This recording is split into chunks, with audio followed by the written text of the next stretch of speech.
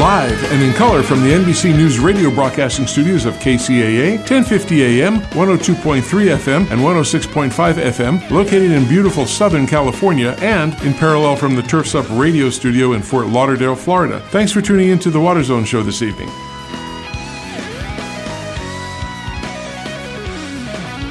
Well, a pleasant afternoon to everybody, and thanks for tuning in to the Water Zone Show. I'm Rob Starr, along with the Wizard of Water Hydrology, and I call him my mentor in all of that subject, and a great friend and a great peer, Mr. Chris Davey. Thank you very much, Rob. To you as well. Awesome week this past week with all the stuff going on, and out there, you guys got some monsoonal stuff this past week, didn't you? I did not. Oh, you didn't?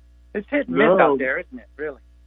Yeah, I think it's more south of here, or more north. We did not get anything here except 115 to 118 degree temperature. Yeah. And right now it's sunny and 107.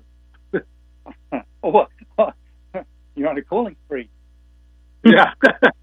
Well, we broke a record. Arizona broke a record for having the most consistent days over 110. Yep. Yeah. I saw that on the news. That was a record for sure. Again, just globally, it's a record, right? I mean, we talked about that a couple of shows ago. Here we are in 2023 with the highest recorded average temperature on Earth since we've been taking measurements. Absolutely. And talking about hot stuff, we got a lady who's the head of Maven's Notebook, and she is the wonderful woman who knows everything about water in California and beyond. Miss Chris Austin. Welcome, Chris. Hey, how you doing? We good. It is just, I'm going to tell you, it's very lovely up here in the North State, and it is just 88 degrees today.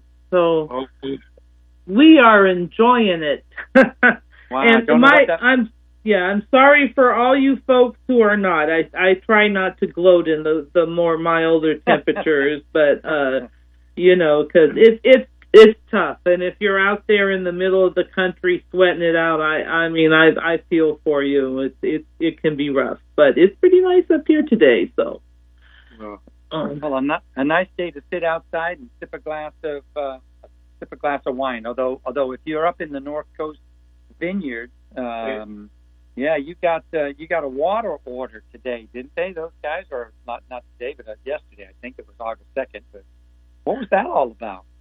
Oh, yeah, the State Water Board, the North Coast Regional Water Board is enacting new regulations now for wineries for wastewater runoff because apparently there's sediment and other things that are getting into the streams and the rivers, so they have a new regulation for that. And, regulations are never popular, and this one isn't popular either. It's not surprising, and people are saying that it's costly to implement this. The problem with dumping sediment into streams is that it can cover up salmon eggs and other things that are happening in the river. So sediment is it's actually a type of pollution in a sense. When you put it into a river or creek, it doesn't belong there. So, so there's a reason for it. They're not just trying to make things difficult. But like all new regulations, it requires some changes and it requires some money. So it's not popular. So we'll see what happens. We'll see where it goes from there.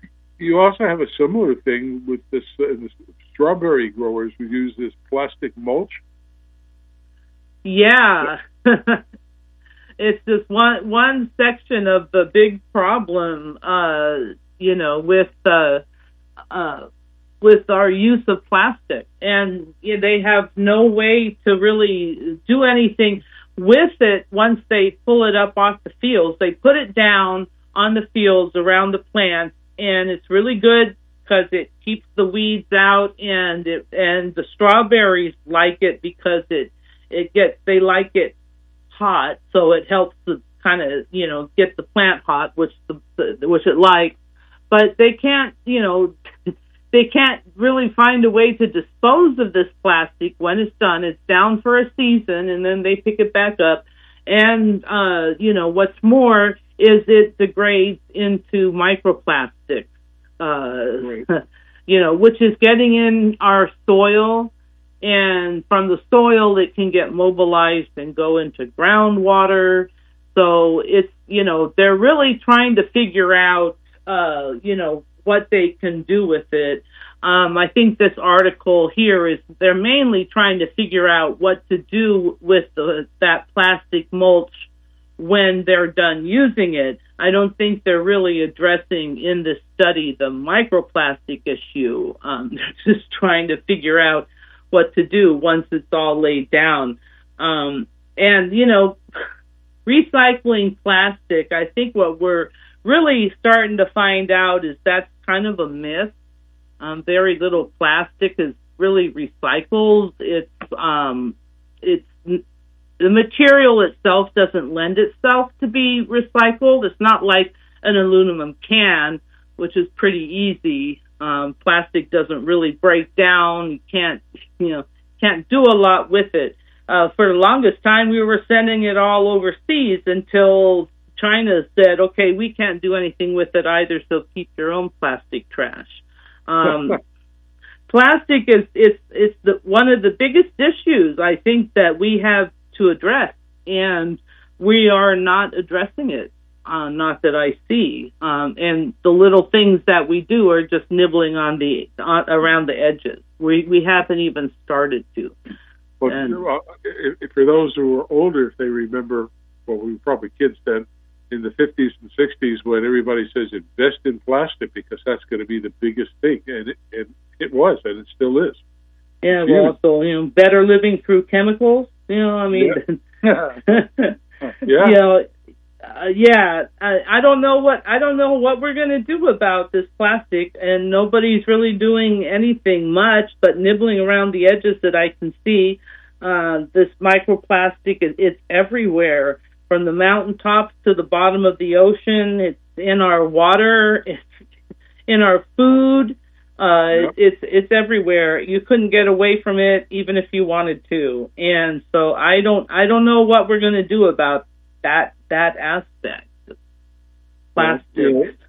Well, you got lots of things like you were just talking about the regs for the vineyards and stuff and the plastic mulch. Now you got toxic algae, which imperils all the marine life on our west coast and even on the east coast. So we've had a lot of sea animals washing up on the west coast because of the algae bloom in the ocean. So sea lions and otters, they're trying to, rehabilitate them and get them back into the ocean. I'm not sure if the algae bloom is gone now. I haven't been seeing any more stories of animals washing up, but that doesn't mean it's not happening. It may mean it's just not, people are not paying as much attention to it anymore.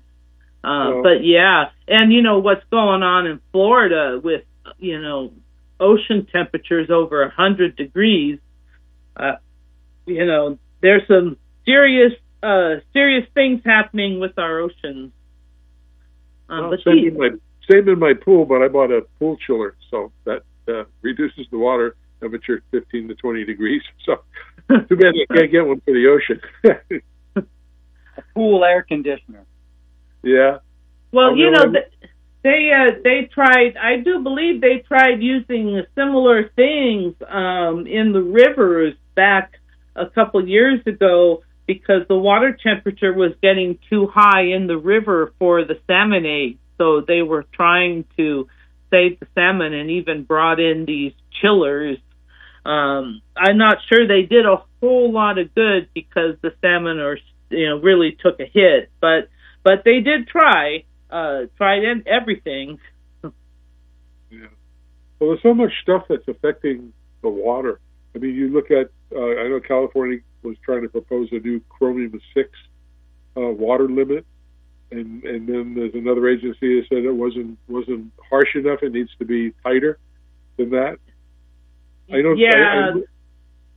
Didn't Cadiz? I'm sorry, I didn't mean to interrupt. Didn't Cadiz Water years ago, who owns tons of property out in the San Bernardino County or Riverside County, didn't they have tons of land they bought from the railroad years ago? But they were trying to ship water to Metropolitan Water, but there was a chromium-6 problem. I don't know if it's Cadiz is still out there. It's still a project that they're trying to do.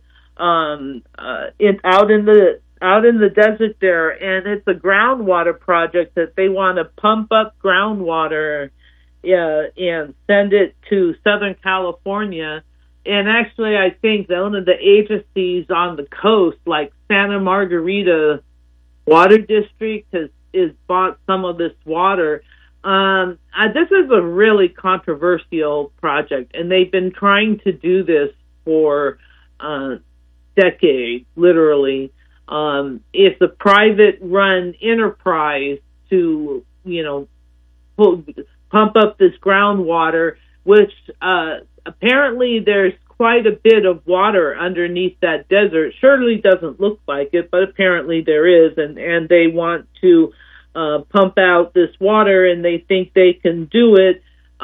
They have some system there where they're going to capture evaporation and put it back. I don't know. I don't quite remember the details, and I'm not sure how feasible it really is. I think there's a lot of things that have been talked about. A hugely controversial project, and I don't believe they have yet acquired the pipeline to ship it to Southern California. Yeah, we had the CEO of the company on years ago, probably 6-7 years ago, and they said they were building. They wanted to build tunnels or pipelines to get near the railroad tracks, so then they can transport the water down to Metropolitan Water and District and some other places. It was a real interesting story, but they always had the chromium-6 argument, or other people had that against them. And I haven't heard more about that until I read your article. Well, chromium-6 is also, that is the Aaron Brockovich movie. That's the chemical out in Hinckley that kind of made that movie famous. And it's kind of, there's a lot of places that have it. I think sometimes it's naturally occurring, but other times it isn't. Whenever they try to set these health standards for water, there's always a group that doesn't think that they're strong enough. And I don't know if they are or not. That shouldn't be me. That's not my opinion that it's not strong enough. I am just saying that, generally there's it's hard to set these limits on these chemicals. I think we like to think that the water that we drink is pure and clean and it's just, water and a few minerals. But there are these constituents that are kind of in drinking water sources naturally occurring, some of them naturally occurring, some of them human caused, that are just part of the soil. In the Central Valley, I'm trying to think, this one chemical that it escapes me now. There are things that are naturally occurring. So there's always something in the water. The question is, to what degree is it harmful? And so they set limits that the water can't have, can only have so much of a contaminant in it. It doesn't mean it's contaminant free. It's setting a limit for how much can be present in the water. It's like hot dogs. They actually say they can contain a certain amount, right? Yeah. Right, yep. Mr. Davey? I mean, they talk about you can have a certain amount of rat hair in them. Ew. I know. It's really disgusting. But I do a water test every night. Before I go to bed, I have a drink of water and I turn the lights off and make sure I'm not glowing anywhere. And then I go to bed.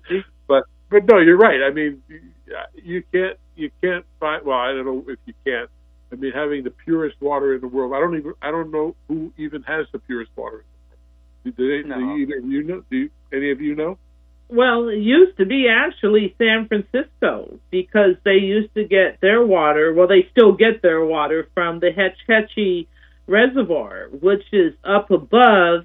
I mean, it's as close to the sky as you can get. And then Hetch Hetchy picks it up, and they grab it right there and stick it into a pipeline so it doesn't go down the river. It's actually, I do believe that they do very little, if any, water treatment on the water that comes down from Hetch Hetchy.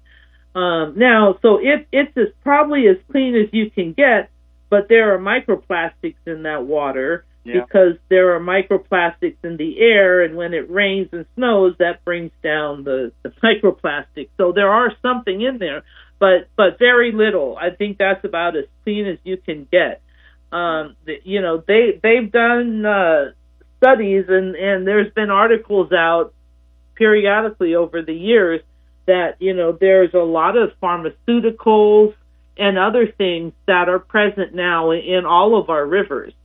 There's all kinds. It's everywhere now. It is. It's getting everywhere now. When you think about contaminants, though, Chris, I mean, the big handle cranking on the contaminant side is PFAS, right?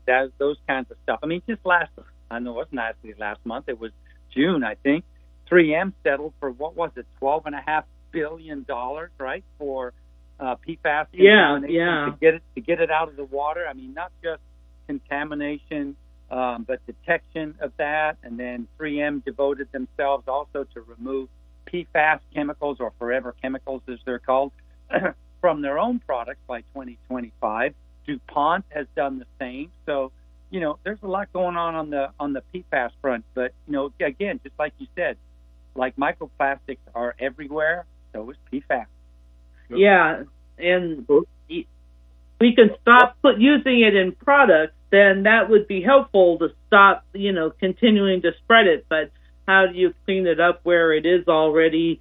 I don't know.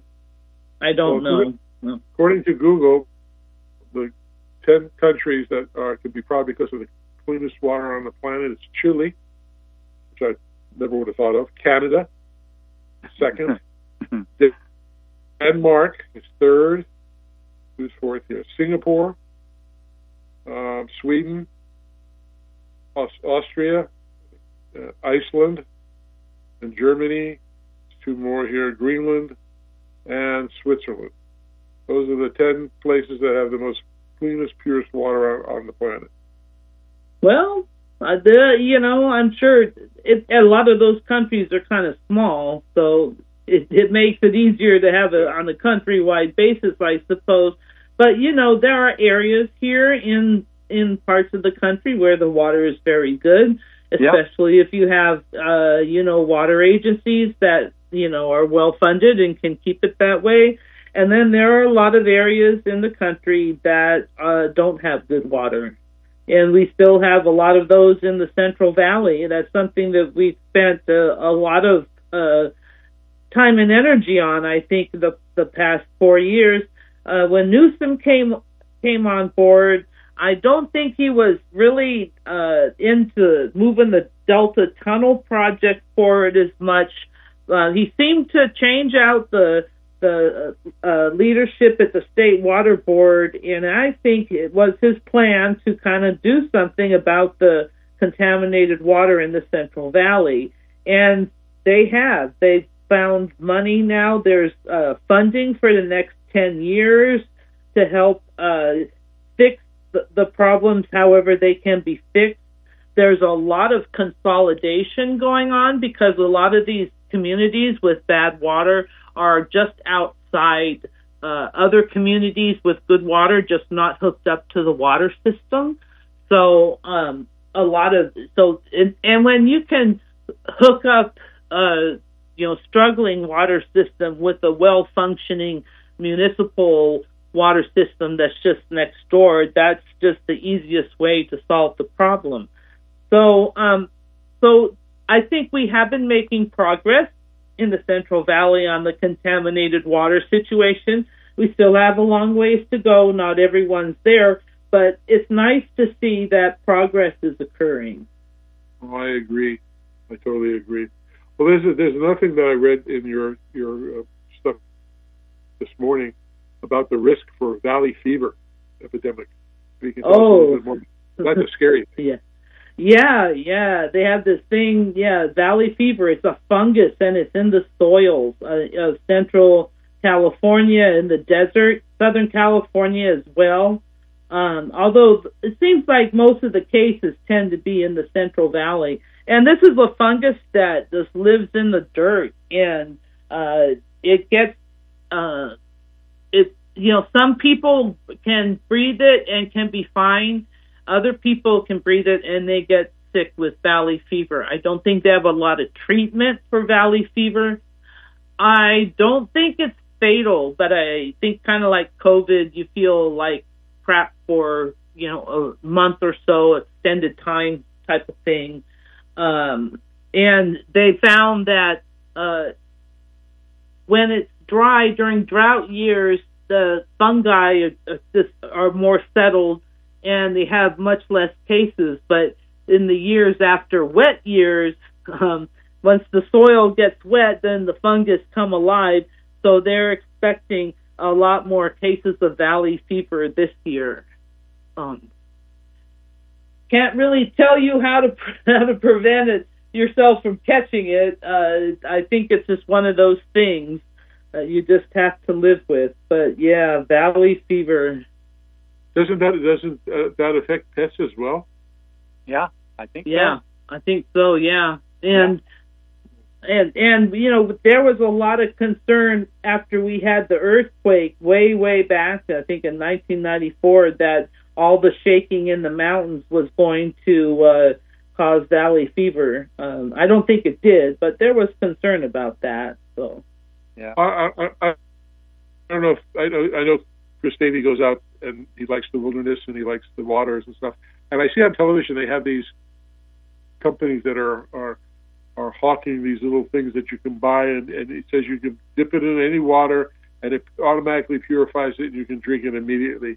I don't know if I would trust that or not, to know that it could clean up anything that you take from that from any water that you find. I think that sort of treatments to water, purifiers, chemical purifiers, they've been out for a while, long before the forever chemicals were discovered, and other contamination that you don't see just in surface water, but also groundwater and drinking water. So, yeah, I'm with you, Rob. I don't think they're as reliable as they were back then these days, because we know so much more, right? Right. I'd just be scared to go somewhere out in the boonies and dip this thing in to get some water and wait a minute for it to do its so-called thing, and drink and find out. Well, I won't find out. I'd be dead in the morning. But I mean, it's kind of a scary thing. I guess, like you said, there's so much more every year that we don't know about. Well, my son went up hiking in outside of LA, up into the mountains, to some swimming hole that's popular with the young kids, and they brought up these straws. Then you could drink through the straw. I think they use these in like some of the developing countries where they have problems that people can't drink the water straight.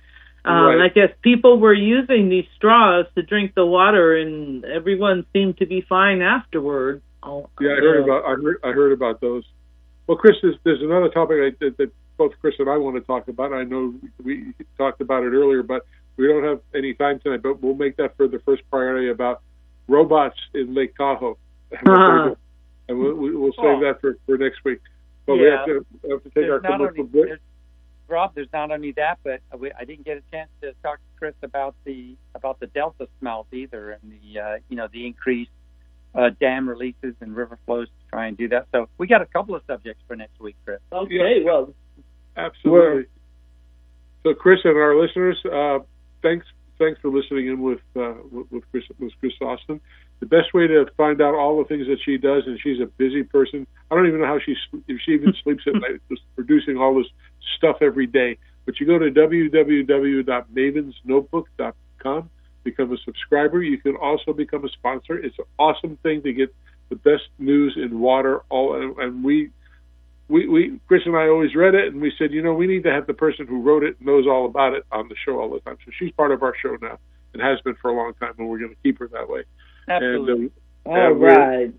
We appreciate that. So, Chris, thank you very much for this week. We will talk to you next week, and you have a good, nice, cool rest of the weekend. All right. Good evening, everybody. Have a great week, Chris. All right, we're going to take a little break for now, and we'll be back in about 2 minutes or so with our featured guest, which is going to be a very interesting and technical conversation. So stick around, and we'll be right back.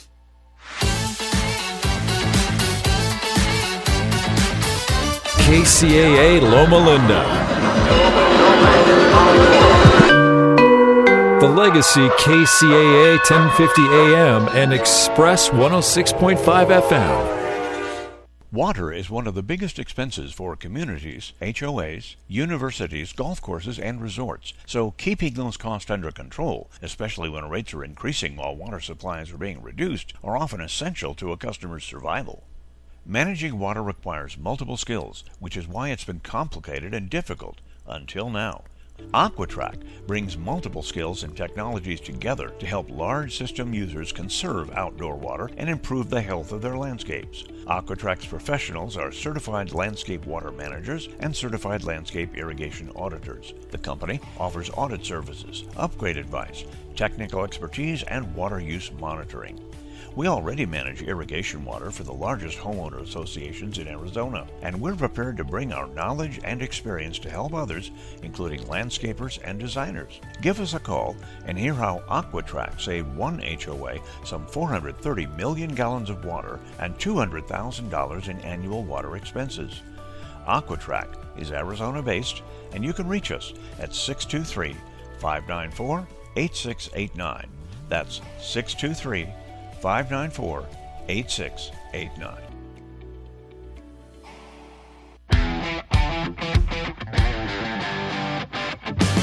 Moving up in this industry means getting the most out of each day, so you can focus on growing your business. With Site One, you're in control, and we're here to help. It starts with the right team.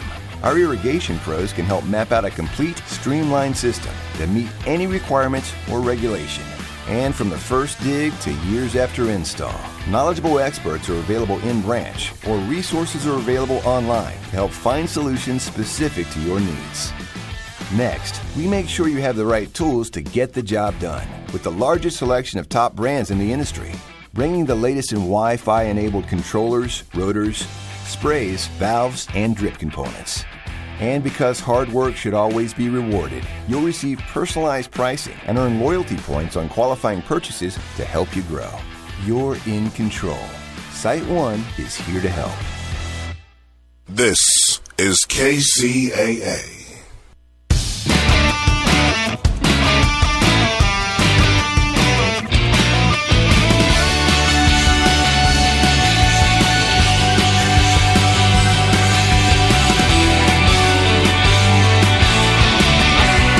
All right, welcome back to the second half of the Water Zone Show. Appreciate everybody tuning in today. We have a really interesting guest today. His name is Dr. Michael Davidson, and he's the head of a company called Moleaer. And he's currently spearheading and developing the climate-smart agricultural department at Moleaer, and the developer of nanobubble technology, which I'm really excited about talking about, for multiple verticals on a global basis. He's an Israeli-American dual citizen, and he was one of the founders of a new kibbutz in Israel, which formed his adult life and love for ag and agriculture innovations. He has a master's degree in water resource management, a master's in international studies, and a PhD in public policy. And I'd like to welcome, before I welcome to the show, I'll ask after Chris talks to him if he speaks Hebrew or Yiddish, so I can properly introduce him that way as well. Chris, take it over. That's a good one. I didn't think of that, Rob. But hey, full disclosure, right? I know you know Mike, Rob, but I've known Mike for quite a long time actually, and I know he's got a great background. He's done a lot of consulting that I'm aware of. International Finance Corporation, for example, Water Resources Group of the World Bank, the German Development Fund, Dutch Sustainable Trade Initiative, Inter-American Development Bank, and just a host of other NGOs that I know he's worked with, basically on the design and implementation of programs for climate-smart agriculture for, smallholder farms. And I know he's worked in Sub-Asia, East and West Africa, the Middle East, South America, all over the place. He's also a U.S. Department of State expert speaker on climate change and on agriculture. I know he's got so it's just a great background. So, Mike, I'm awful glad that you're here today on the Water Zone, and I'd like to welcome you to the show. Mike, how you doing? Very well. Thank you so much for the generous introduction. I was listening to your last set. It's a small world. When COVID broke out, I was very ill, sent to the hospital, and they diagnosed me as having valley fever. So it is a small world. Yeah, it is indeed. So, Rob, I'm going to let you kick off with your question. Oh, okay. So, do you speak Hebrew or Yiddish? I speak Hebrew. My parents spoke Yiddish, and they made sure I did not understand it. So they could talk all they wanted without me knowing what they were talking about. They must be related to my mom and my grandparents, because that was the same way. So anyway, but how did you get in? How did you get into the world of water? What interests you to getting to nanobubble technology? I love the science, so I was really excited that you're on the show today. Yeah, it's the pandemic. Thank goodness my family was safe and not seriously affected by it.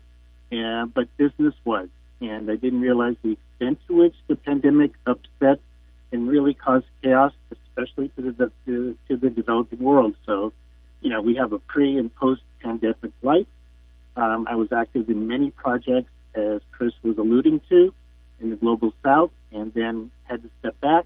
As you know, travel was impossible, so had to take some good looks at some local work, because I could not get to these countries.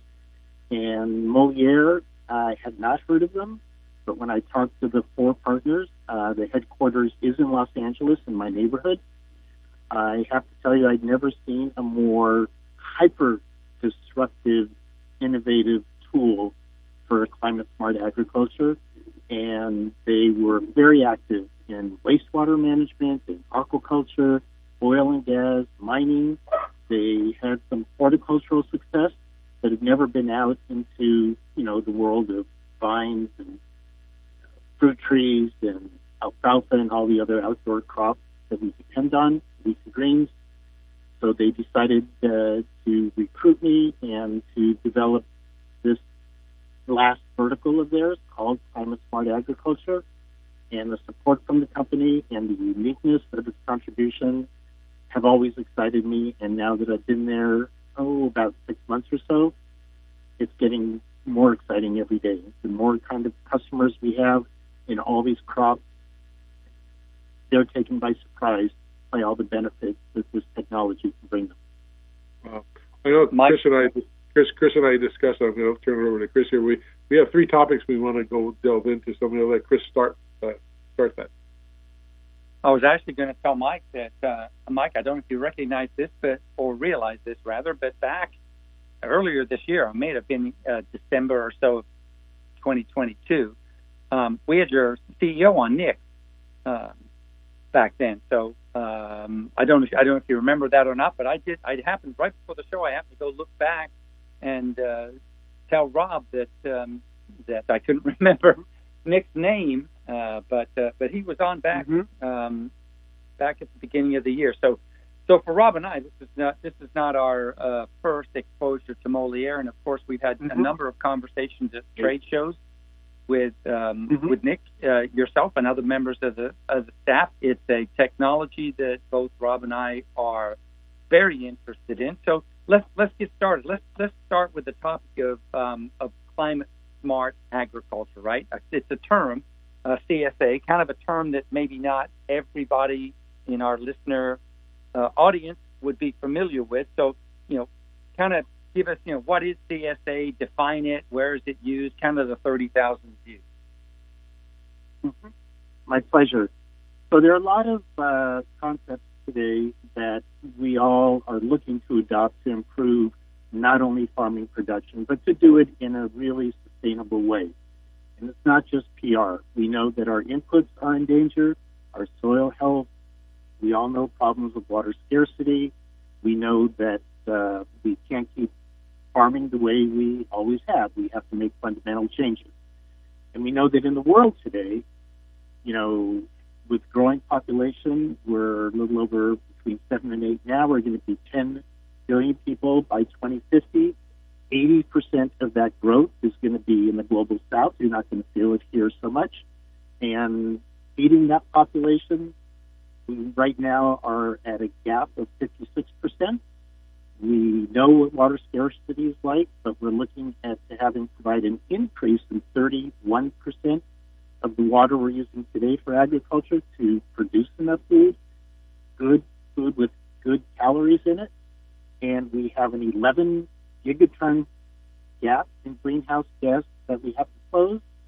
And finally, a 40% gap in post-harvest loss. Post-harvest loss around the globe is an underappreciated area of concern, and we must relate to it very seriously. So climate-smart agriculture is essentially another method. There's, you've heard of regenerative agriculture, precision irrigation. Climate-smart agriculture is the oldest form of sustainability for agriculture, I would say. The FAO, the Food and Agriculture Organization of the United Nations, adopted it in 2010, and we do have data from approximately 12 million farmers who adopted. It is a concept, it is a methodology, and it's also a suite of tools. So it's dynamic. One thing that I appreciate about the concept of climate-smart agriculture, it's not stagnant. We always are looking to add innovations. We're always looking to test things. So basically, there are three principles. The first is mitigation. We know that when we started this intensive farming in the first green revolution in the 70s and 80s, this is radio, so you can't see the fact that my hand is raised up. Farming in Israel in that period was really exciting. We tripled and quadrupled yields. This is when we uncovered Roundup. This is when we uncovered all these what we thought were just the best tools in the world. And it's not because we were bad people. Maybe some of us were. But it was, good decision-making is the function of having complete and perfect information, and we did. What I like to remind people is that during that period, sunscreen had yet been invented. Now we know that. And we know that spraying pyrethrin unabashedly, unabatedly. We know that deep plowing, we know what we do to the soil with compaction. So all of these things we know we need to change. So we have to correct those things and make sure we don't repeat mistakes. That's learning. That's mitigation. The second principle is adaptation, which means that we have to adapt to a changing environment. This is really the fun part. This is when we look at innovation and we try to find efficacious innovations that are synergistic, that really work together and are cost effective. And really, we keep our eye very closely on soil health, on increasing water use efficiency, increasing nutrient use efficiency. And it's adapting different crops because of different changes to our environment, right? It means farming differently. It means using more subsurface irrigation because of increasing temperatures and evaporative losses. So I can go on. This is, again, the fun part. That's adaptation. The third part, there are different agencies that define the third principle differently. The way I define it is farmer profitability and increased income. Because farmers are good business people. Especially these smallholder farmers, when we speak to them about changing the way they're farming, they are looking to adapt. But if it doesn't increase their incomes, no one is doing this for altruistic reasons. So you have to do, when you're doing a program using the tools of climate smart agriculture, it has to be a triple win. You have to do all three. Doing 2 out of 3 is not enough. And I'll say the big mythology about climate smart agriculture is that it does reduce variable costs. I've been doing these lectures around the world, and I get halfway done, and people stop me, and they say, Michael, we agree with everything you're saying, we just can't afford to make these changes now. I say, well, we're locking the door, and you're not getting out until you finish what I'm saying, because when you think about it, we are increasing efficiencies of, labor, efficiencies in energy, efficiencies in water use. Efficiency is another way of saying conservation.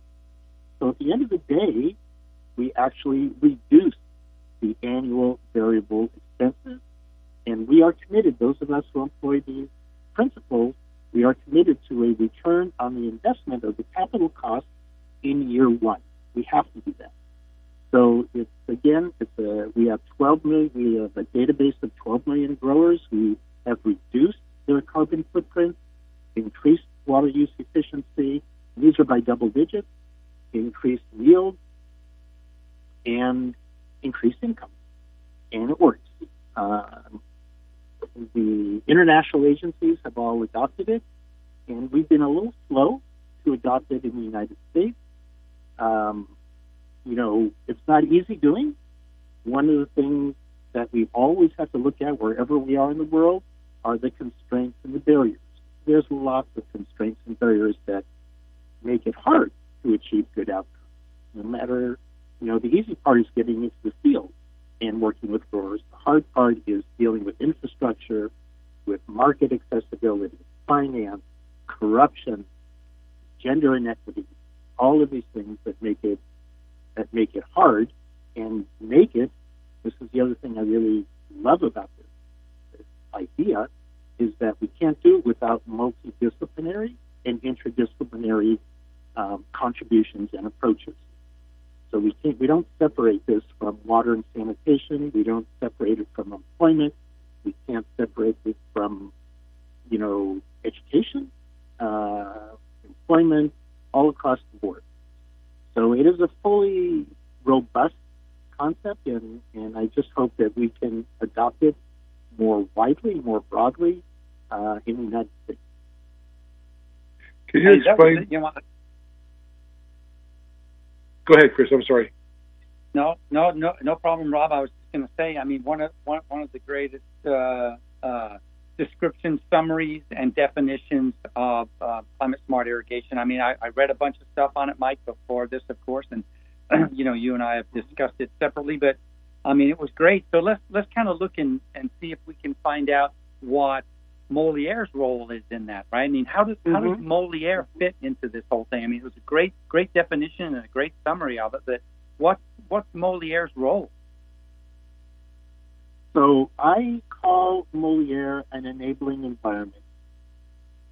So number one, you have to understand that we're not putting bubbles in water, that Moleaer actually reconstitutes water. It is a water now all of a sudden that is energized with oxygen. The 5 basic inputs of agriculture are labor, energy, water, soil, and air. The one that we overlook always is air.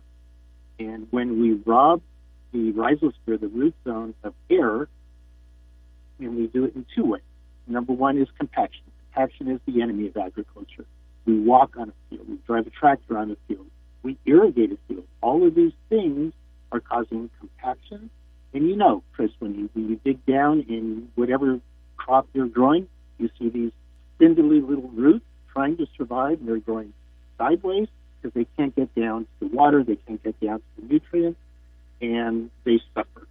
And when the roots are spending all this energy, there's only a finite amount of energy. The upper part of the plant just can't produce. So compaction is a huge thing, and we've got to get oxygen back into the soil. But also hypoxia. Today, if you've been following the news in the Gulf of Mexico, 4,500 miles of ocean in the Gulf of Mexico, contiguous with, Texas, Louisiana, southern part of the United States, is completely, essentially dead. There's no life there any longer. About 6 million acres, I believe. And it's from nitrogen and phosphorus runoff from the old Mississippi Delta down into the Gulf of Mexico. And what has happened here is at the lower levels of the ocean there, with that runoff, we get ocean acidification. So the pH is completely changed, very acidic, which means you have warmer water, and the lower levels have been oxygen depleted. Corals are being desiccated. Once corals start to turn brown, the game is up. So fish are non-existent in that body of water. So that's hypoxia. That is the robbing of oxygen from the water. And you saw the flooding that happened in California this year. We were lucky that we didn't lose as many acres as we anticipated, but we lost a lot of acres of trees. We had water up to the first crotch of the branches, and it was because there was no oxygen in the water. There's no oxygen in the soil. It's all displaced by water. You know, we spent a lot of time up there trying to put in our systems very quickly, but it was muddy and it was hard to get into these fields. And all of our grows up there, were spending tons of money and time just trying to pump water out. And so, by creating oxygenated water on a constant basis, we are continuously feeding not only enriched water, but oxygen into the soil through the water. And the other thing that at the same time that nanobubble technology does is it's what we call reductions in surface tension. So that means you've all seen a drop of water on a leaf where there's one contact point kind of dancing on the leaves. So we flatten out that water molecule. That means that it takes less energy for the roots, for the plants, for the cell walls to absorb not only the water, but the nutrients, the mycorrhiza, whatever amendments are being delivered with the water. So again, more energy can be directed for the plant to develop, to produce its progeny, produce its fruit, as it should be. Nanobubbles were not discovered by Moleaer. They were actually discovered in the medical field 40 or 50 years ago in the Far East for the same reason. The idea of trying to move nutrients, blood, medicine through a human cell all of a sudden became easier when the water was oxygenated. Same principle. We want to use less energy for absorbing things so we can use energy to heal ourselves. So that's where nanobubbles really began. And what Moleaer has done is brought them to all of these verticals, and probably the most important contribution is brought them to scale. And they're talking about the medical industry, 5-10 gallons a minute is a lot. So we've got single units that produce 5,000 gallons a minute, so we're in pretty much every agricultural setting. There are many other benefits. I'll just name one more. Don't want to dominate this. Questions are much more important than answers.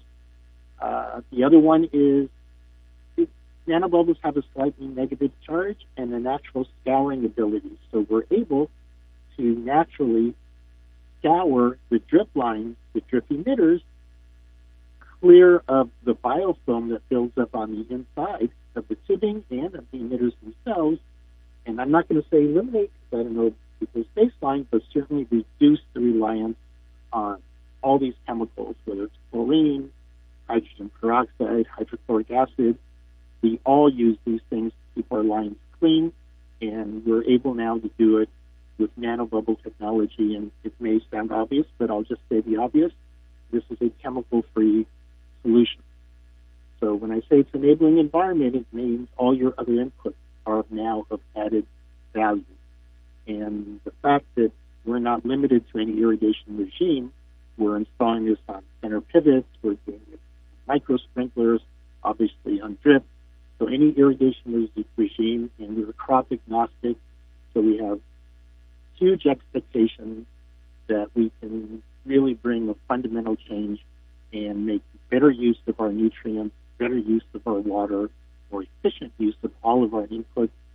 And in terms of direct input or direct impact on greenhouse gas emissions, we can't say that we are sequestering carbon, but we reduce carbon and we reduce nitrogen, which people don't talk about enough, the nitrogen emissions in the atmosphere, simply by enabling the water and the carbon, the nitrogen, and all the other elements to be more easily absorbed by the plant and not be evaporated into the atmosphere and not be lost to the deep runoff, and improving, the quality of our aquifers as well. How large? Well, what's the range of the generators to create the nanobubbles? So the flow rates. Anywhere from around 10 gallons a minute up to 5,000, and we can manifold units up to any flow rate. And I'll just say we need 3 ingredients to make these nanobubbles. We need power, but it can be any power. It can be 24 volt DC, it can be 480, anything between. And we need a source of gas, because this is a gas to water diffusion process, but our gas can simply be air out of the atmosphere. We can use O2, we can use ozone, we can use any gas available. From a practical point of view and from an expense point of view, on the ag side, we typically are just plugging in a 110 simple air compressor and directing that gas into the generator, and it's an inline system. So with the one that we are typically using in agriculture, you cut out a spool of about 48 inches of your main line downstream of your filters, and just drop in a 48-inch generator, either flanged or with collet fittings, bolt it together, and you're done. And then we program it. We have a programmer, and it's something that, I think the company anticipated doing the installations. The expertise, the talent in the agricultural distribution and contracting industry there is such that the first time maybe they needed something over their shoulder, and that's it. This is a very easy thing for them to do on its own. We'd like to do a whole bunch more, but we've got about a minute and a half left for the show, and I got 10 million questions. Mm-hmm. But I love the technology. Can't one use this to oxygenate your drinking water as well?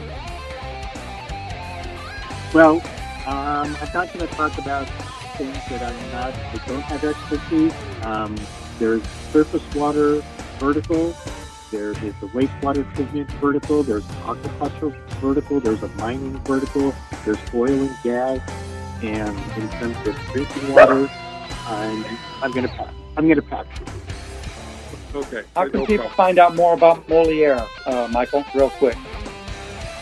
Uh-huh. How can people find out more about Moleaer? Where can they go to get in? Where's website? You got a website?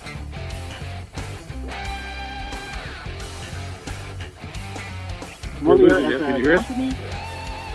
Yeah, I can hear you. Yeah. You're asking about... Yeah. So Moleaer is not a startup. Moleaer is a very young company. There are 4 partners. They are all in our headquarters, just off the Crenshaw Boulevard near LAX. That's our facility. KCAA Loma Linda.